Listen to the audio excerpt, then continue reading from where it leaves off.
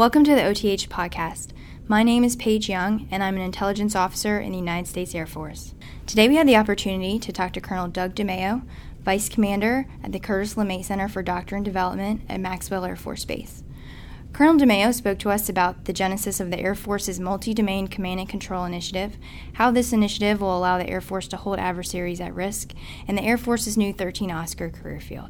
Before we begin, we invite you to connect with Over the Horizon Journal on our website, othjournal.com, on Facebook at OTHMDOS, Twitter at OTH_MDOS, or in LinkedIn by searching for Over the Horizon. We also invite your feedback on Apple Podcast or your favorite podcast client. All right. Good morning, Col DeMaio. How are you doing today? I'm doing great. Thanks. Thank you for being with us. We wanted to start out by talking a little bit about your background and how you came into this position of being a leader in the MDC2 career field.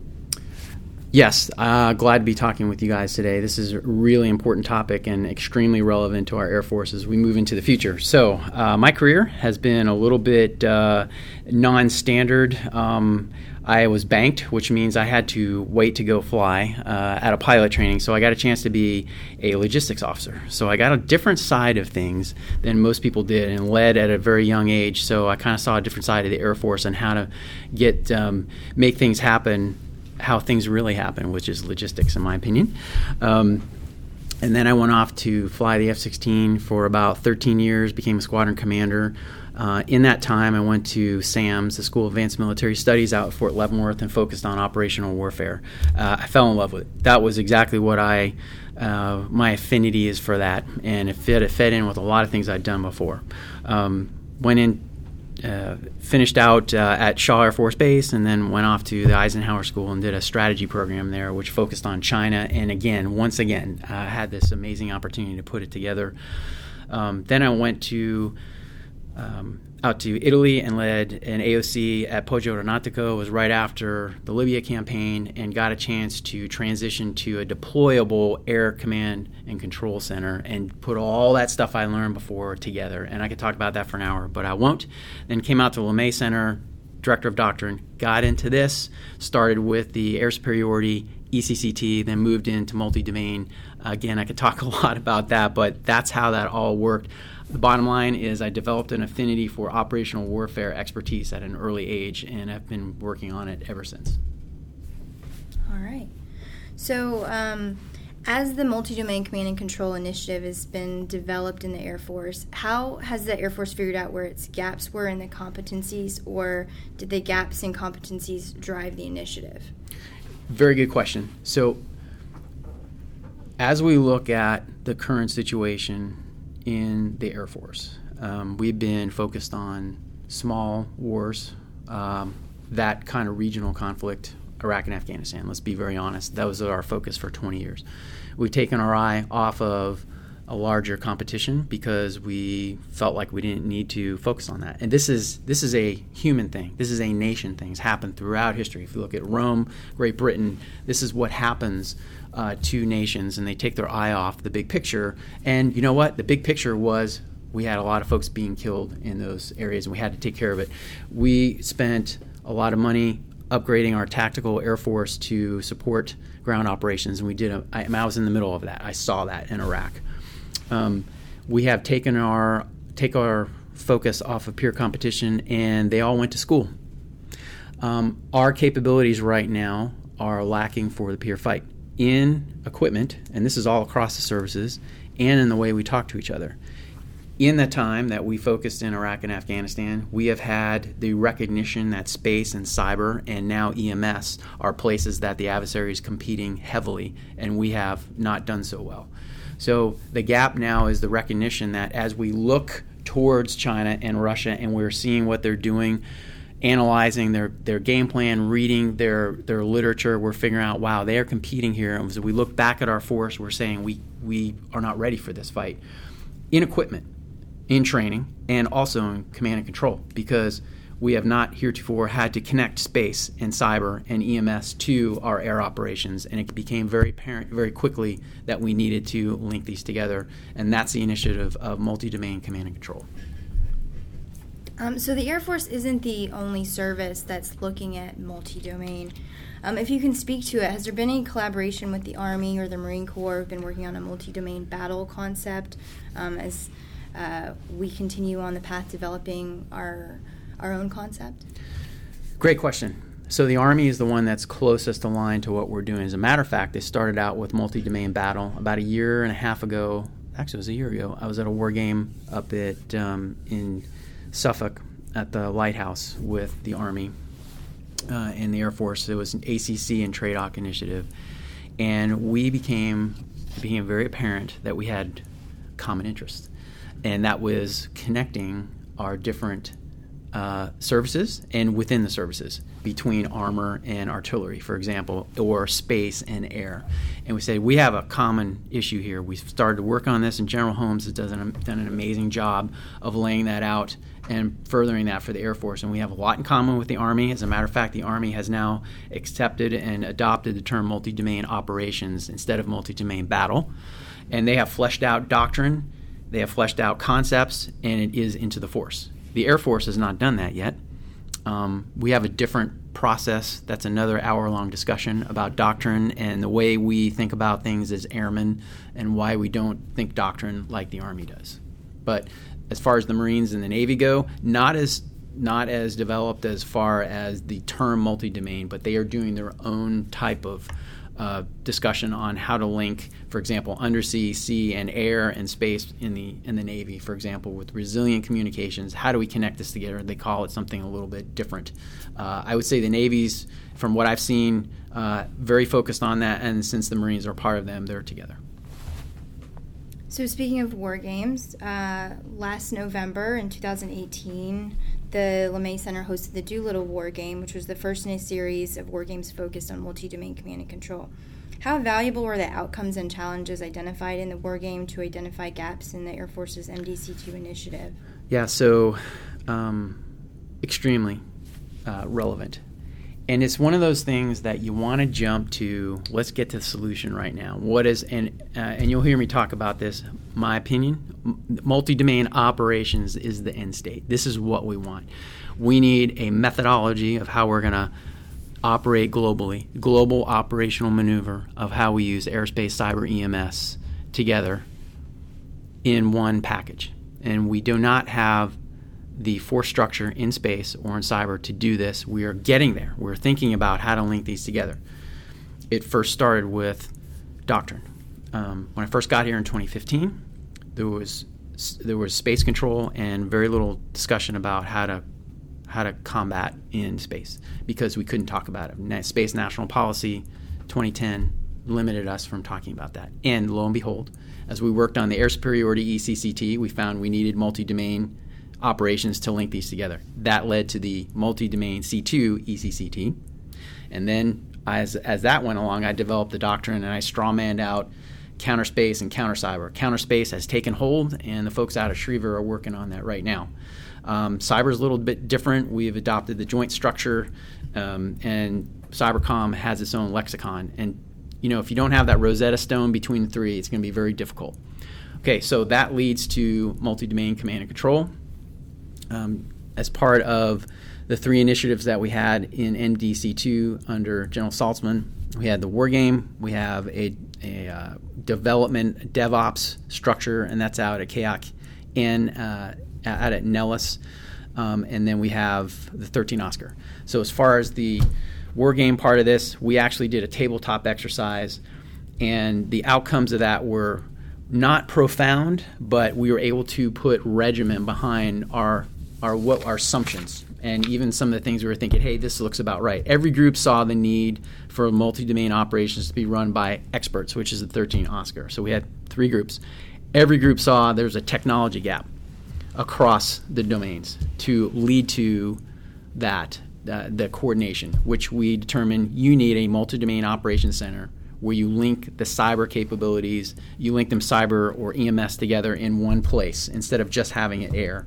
Because heretofore we've had space separate from air, separate from cyber. And the third one is every group saw the need for a force construct that you could actually do this. So as far as Doolittle goes, the outcomes were those three things. We put regimen behind it, and now those three things are being tested, for example, in the Futures Wargame, which just happened last week and the week before, and we put even more structure behind what the Enders Group came up with, for example. Long answer to a short question. So, two things. I do want to follow up on your mention of the 13 Oscar career field, but before we go into that, you discussed some of the technology gaps that were identified in the Doolittle War Games. Can you speak to that a little bit more specifically? So, I can. I'm currently flying with the 187th, the F-16s that they have, the C models that I flew in when I first started flying them. This is 30 years old. Some of the communications are, in fact, all of them are almost exactly the same as when I left. We have added saddle, we've added data link capabilities, but as far as your frequency hopping, secure radio, almost exactly the same. We've added SATCOM, which has been great. The encryption capability, the ability to secure those communications is absolutely critical because we rely on them so much, and we have not made a whole lot of progress in that. We did not focus on technology in the Doolittle War Game. We focused on the processes, about the access to information. We talked about, am I able to talk because of the classifications, right, to have access to because of that. The technology we did not focus on specifically because we don't want folks to say, we need a new airplane, we need a new radio, right? We were talking general concepts. However, when I look at, there's one thing, I need the ability to secure my communications. I have to have that. So whatever way we can do that, that's technologically what we need to focus on to secure our communications. So, answer your question, no specific technology, but the area of connectivity. Thank you, sir. So one of the elements that's part of the MDC2 initiative is the initiation of the 13 Oscar program. What expectations does General Goldfein have for future 13 Oscar leaders? I know we had the first board just convened, and so we have the first class of students that are going to be starting this summer. So I spoke with him about MDC2 about 4 months ago. Actually, it's about 6, so it was right before the war game. And I don't know specifically what his thoughts about 13 Oscar are as far as what they're going to do on a day-to-day basis, but I think I'm very close by saying he wants these folks to be the experts in command and control and how we're going to go into the future, and they are going to be the grease that makes the connectivity happen, the experts down in the field. We're talking about weapons operations centers, having the 13 Oscar down at the unit itself at a wing so that we can now, if they have to, operate semi-autonomously because you have an expert there who knows the AOC or MDOC or whatever we're going to call it in the future of how to run an operation at the base level. I think that's his expectation from what I understand. Okay. And he wants to fight wings. I do know that for sure. We talked a lot about that. How have a wing commander as someone who can fight the base. You know the base, you can bring it into theater, you can logistically support it, you can fight it, and then you can withdraw. So going back to the 13 Oscar career field, so this is one component of trying to change the mindset of the Air Force into a more multi-domain approach. As they become integrated in the AOCs and staff positions, how do you think their recommendations based on the MDC2 concept will be received by our senior leaders, since they kind of came up in a different thought process, more focusing on air power versus the integration of airspace and the electromagnetic spectrum?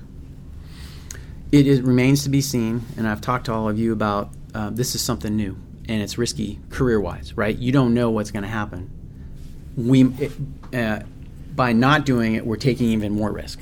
But on a personal level, when you go into this field, you don't know what's going to happen. That doesn't matter, in my opinion, in the big picture, right? You do this because it's an absolute need.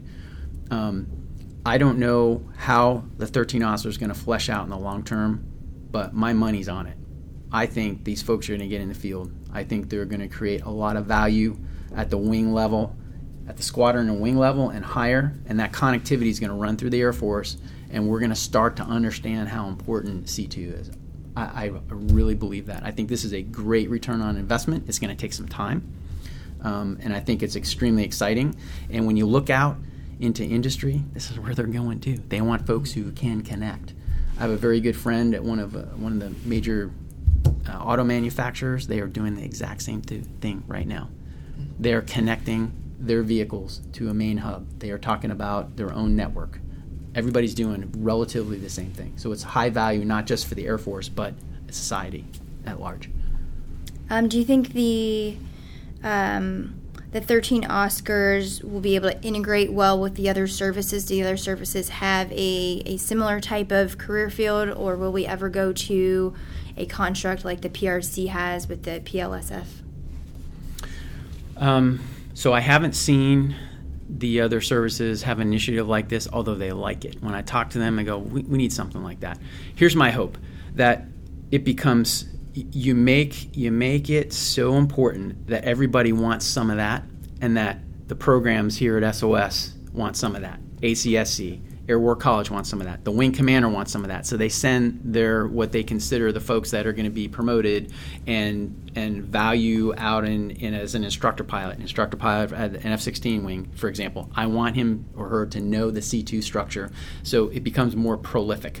And it may even be that the entire thing gets absorbed by the Air Force as so important that everybody does more of it, right? However, I still think you're going to have the experts in C2. That's my hope. I hope that answers your question. Absolutely, sir. Well, thank you for your time. We really appreciate your perspective on the multi-domain command and control initiative. Do you have any closing comments you'd like to share with us? I do. It's really hard to project into the future what you need. But beyond a doubt, here's what I see. In the Air Force, and who knows what's going to happen with a space service at some point, but this is what I see in the Air Force, is that the air has become so contested right now. And we have always talked about going up faster, going higher, shooting farther, and we've stopped at relatively about 70,000 feet. We need to go much higher. So my thought about this is, when you're looking at MDO, which I'd really like to get to at some point, is you got to outrange the adversary's defenses. You got to go up. You got to hold them at risk from orbit, right? So there is a vision of a force out there that's got space assets, long-range, perhaps fighter and bomber assets, and you've got EMS and cyber you're contesting in, that you can create that door opener and then hold the adversary at risk. The Air Force needs to get back to not just creating the conditions of air superiority for the joint force, but holding the adversary at risk. This was the reason we became a separate service, not to create superiority. It is to hold the adversary at risk, and we need to get back with that with long range and higher and faster assets. To me, this is the MDO vision that we need to get to, and what I've been working on. Hopefully we'll get to that at some point. All right, well, thank you for your time, sir. We appreciate it. You bet. Thank you for listening to this episode of Over the Horizon podcast. Do you want to continue the conversation? Connect with us on our website, othjournal.com, on Facebook at OTHMDOS, on Twitter at OTH_MDOS, or by searching for Over the Horizon on LinkedIn.